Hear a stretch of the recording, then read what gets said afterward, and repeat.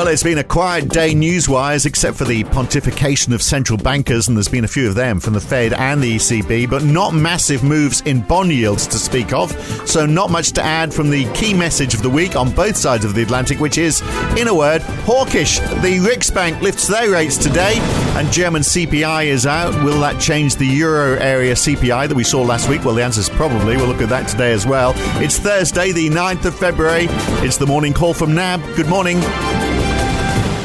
Yes, news-wise, it's all pretty quiet today, except for the distant sound of central bank speakers, because there's not a lot going on, except in equity markets, which have taken a bit of a hit this morning, at least as far as the United States is concerned. The Nasdaq closed down 1.7%. The S&P 500 lost 1%. The Dow is down 0.6%. Alphabet shares down almost 8%, whereas in Europe, shares are generally up, with a 0.6% rise in the DAX, 0.3% for the FTSE 100.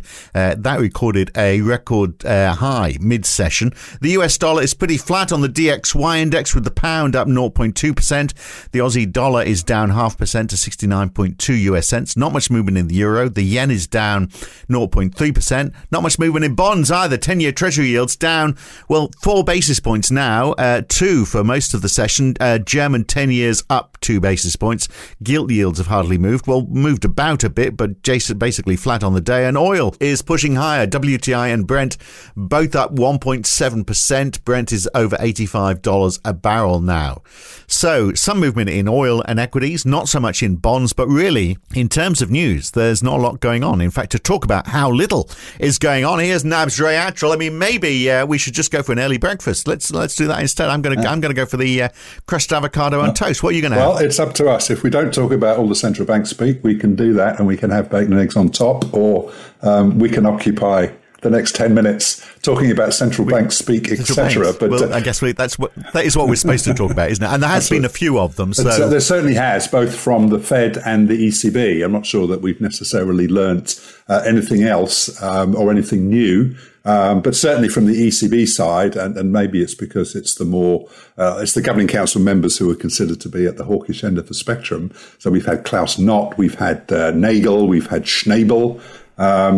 It's a bit of a mouthful this time of the morning, but all of them are saying that 50 points next month is nailed on, which obviously was the message out of the ECB meeting last week. But more to the point, they're saying that another 50 basis points after that in May.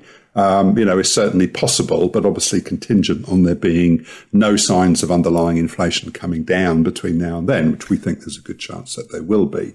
But certainly there's nothing to dissuade the market from there's 50 and that's probably not the end of the game. No. From the Fed's point of view, nothing to really frighten the horses. New York Fed's Williams, who is one of the heavy hitters, I would say, along with Jay Powell and Lael Brainard, is saying he still thinks 5 to 5.25% is a reasonable view, which of course is the median Fed dot from the December FOMC meeting, but is stressing, financial conditions effectively.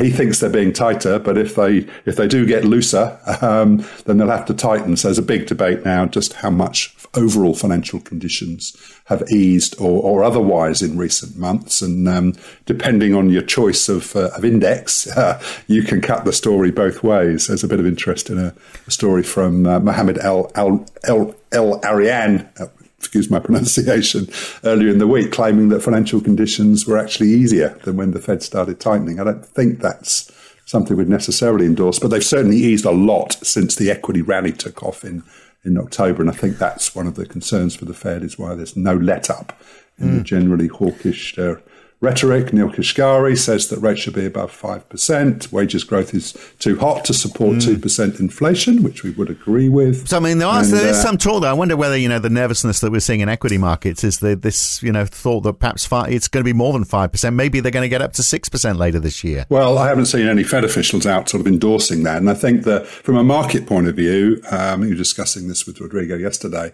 the key thing or the key potential pain point for markets is whether or not the easing that continues to be priced in for late 2023 and early 2024 at some point comes out. I've just been, rechecking the numbers. So at the moment, the market's pricing a peak for the Fed funds rate of 5.15, so just above the midpoint of a 5 to 5.25% target range. But if I look at January 2024, it's priced at 4.63. So still more than, or just over 50 basis points of easing is priced between an assumed Q2 peak and then the turn of the year, effectively. And so the market is not giving up on the view that the economy and inflation, will, if you like, almost contradict the Fed's central view, and that the Fed will be in a position to ease. And if doubts about that creep in, and we see that effectively the curve reflecting that, that's clearly where the pain point is, potentially as far as equities are concerned, and and whether or not the US dollar will resume its downturn before too long. Despite all the talkers today, and we had Jerome Powell as well talking again, didn't we? He was talking at the Economics Club of Washington as well overnight. But despite all of these talkers, I mean, not a great deal of bond movement, which indicates, really they weren't saying anything new, which indicates really we should be having that crushed avocado on toast. But we have seen a reaction in equities. I mean, down despite the rally we've been seeing lately, and you begin to think, despite not great earnings or expectations, equities were continuing to rally. Now they're starting to ease off. So could this be some sort of equity correction? I mean, it doesn't seem unreasonable, does it? Given all this talk about inflation perhaps coming down slower. No, it's true to some extent, and obviously bond yields have crept higher. Although you mentioned in your intro a 2 basis point decline in treasuries, we've just had a very good 10-year note auction, which has cleared a couple of basis points below where we were trading before the auction. So I think that probably explains that. But we'd have come quite a long way quite quickly, up until sort of middle of last week. So I think way too soon to say that we're now back in correction mode. And I'd say certainly that in that sense, there's a bit of a different view in the equity market, if that is indeed they're freaking out at the prospect of much higher for longer interest rates, because the shape of the money market curve continues to suggest otherwise. Yeah, and in the UK, I mean, I mentioned that the FTSE 100 hit an all-time high today. I mean, they seem to be boosted there by the hope that perhaps they are going to avoid a recession. So, well, possibly, or it may just be that the pound's come down against the US dollar. So given the weight of overseas earnings by FTSE 100 companies, whenever the pound goes down, effectively, there's a currency translation effect that boosts earnings. So, and it's one of the reasons I'd suggest that if you looked at every developed equity market in 2022, the UK was the only one that recorded a positive outcome. Not by much, but it was an outperformer, which I would pin on the exchange rate rather than certainly any other fundamental factor, where the economic news, continues to be pretty grim. Okay, explains that. Let's go back to looking at Europe. Because, there certainly is a more hawkish stance, isn't there? I mean, you mentioned Klaus Knott, and he was basically saying he expects wage growth is going to continue well into this year. They're not going to turn until they see a decisive turn in underlying inflation dynamics. So, they are very hawkish. Tell you who else is being hawkish? The Riksbank, although belatedly. So they're going to push up 50 basis points. That's the expectation today, from just 2.5%. But they are behind the 8 ball a bit, aren't they? Even though inflation there is very high. 12.3% was their annual rate in December. Yeah, no, I mean, the difference between where policy rate is and where inflation is, if we want to use that as one metric for real interest rates, then they certainly seem to be that way. And just looking at the surveys, I think all bar one economist surveyed is expecting 50 today. So there'll be a hero at one bank if it's only 25 basis points. But that looks like a done deal. So should be a non-event from a market perspective. And we get inflation numbers for Germany. So we were, of course, to get them last week. So this is the delayed number. In December, the prices actually fell 0.88% month on month, but up 8.6% year on year. I think that number is expected to rise today. So by how much? What's the expectation? And how does this impact on the euro area inflation rate that we did get last week, that was down to 8.5% year on year in January. But we didn't have this revised German number. So presumably that's going to be impacted by this, isn't it? No, absolutely. I think the German CPI contribution to the Eurozone numbers is about 28%. So, and Eurostat made some assumption about German inflation. I'm not sure that they actually said what it was, but you're right. So the Eurozone number fell from 8.9 to 8.6 or 8.5. But the which is German the third number month in a row. It was like the bastion of hope. That's wasn't right. It? That the number is coming down, and so if it goes back up again because Germany gives us a dud number, then that's going to send the markets running for cover, isn't it? No, I think it could, because what I can see, the consensus is for a 1% monthly rise from Germany, which would have their year-on-year pushing up from 8.6 in December to 8.9% in January. So if that's the case, it would certainly seem that the final Eurozone inflation numbers are at serious risk of a potentially quite significant upward revision. And jobless numbers. There isn't a lot going on, but we do get those weekly jobless numbers. Now, there might be a bit more interest after the non-farm payrolls from last week. And in fact, there is some talk, isn't there, that from some quarters that maybe those numbers last week were a bit of an outlier. Maybe there were strong seasonal factors. There was a strike in the university sector in California, which apparently had ended, so that would have helped push those numbers up as well.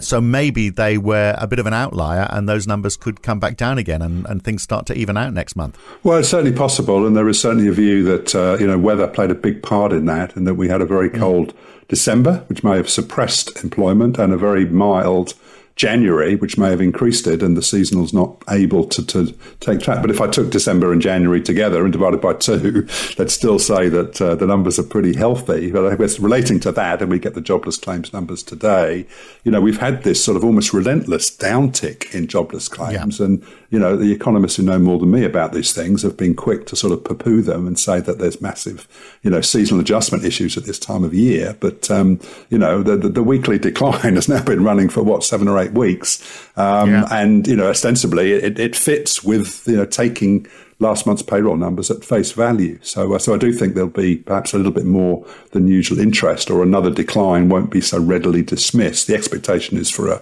very small nudge up, 190k, I think, from 183. Well, yes, if it goes up, it might be because that's a trend, isn't it? If it goes up from one week to the next, that's a trend. We can take that. There'll be a massive positive reaction on that.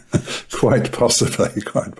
But anyway, I think the broader point is, look, we've had 2 data points. They've obviously had a massive market reaction, particularly that I think that services ISM as much as the payrolls report, and whether they were outliers and they're going to reverse is the big issue for markets going through February and into March. So dare I say it, the data dependency of markets couldn't be more acute, I think, than it's going to be in the coming weeks. And we've got earnings going on. Of course, Disney is up. Their shares are up in after-hours trade. Its revenue for the quarter to $23.5 billion against expectations of a little below $23.4 billion. There is a fall in Disney Plus subscribers, but they expect to get them back. Well, they know where they live. They haven't lost them.